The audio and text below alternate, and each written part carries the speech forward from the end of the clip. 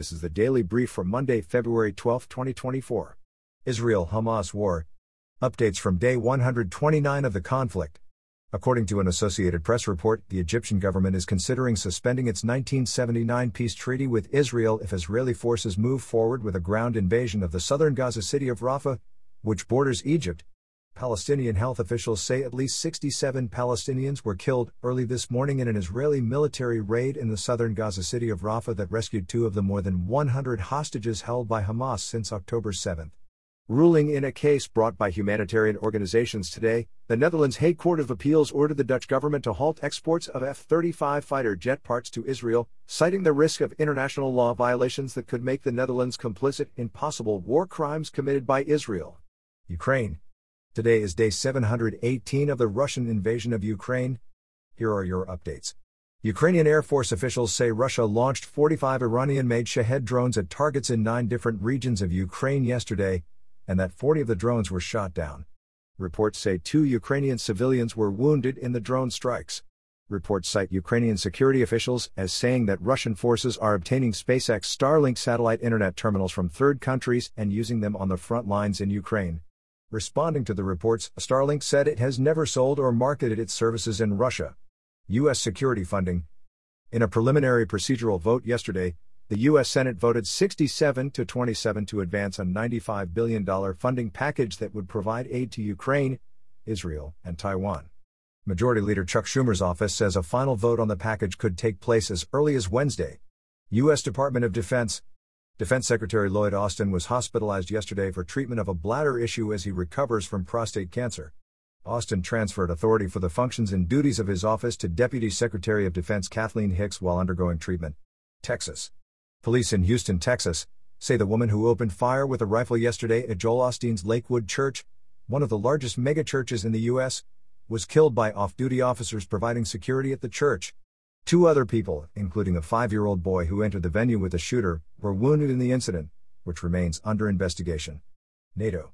In a statement yesterday, NATO Secretary General Jens Stoltenberg said that any suggestion that allies will not defend each other undermines all of our security, including that of the U.S., and puts American and European soldiers at increased risk. The statement followed weekend suggestions by former U.S. President Donald Trump that Russia should do whatever the hell they want to NATO members who do not meet their alliance defense spending targets and that the U.S., under a potential second Trump administration, would not protect such NATO allies. Red Sea.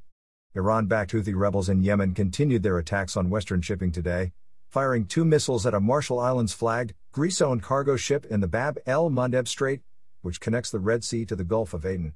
Reports say the ship was damaged by the missiles, but continued on its journey following the attack. Pakistan.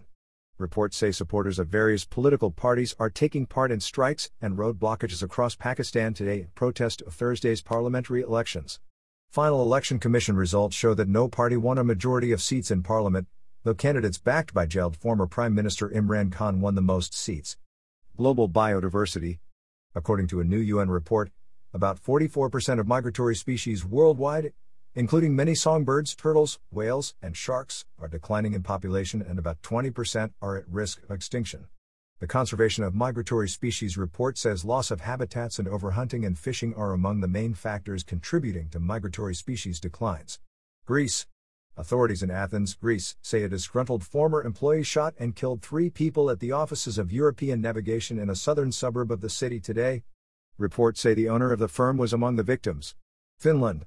In a runoff election yesterday, former Prime Minister Alexander Stubb won Finland's presidential election, defeating ex-Foreign Minister Pekka Haavisto. Super Bowl.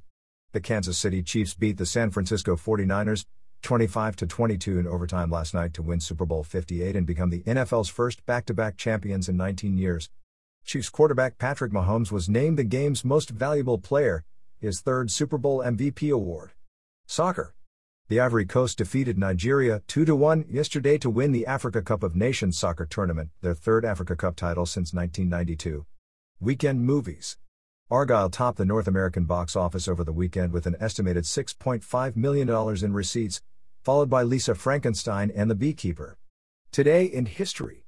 On this date in 1912, Puyi, the final emperor of the Qing dynasty and of China, abdicated at the end of the Xinhai Revolution. This has been the Daily Brief for Monday, February 12, 2024. For more information and links to additional resources on each story, visit dailybrief.net.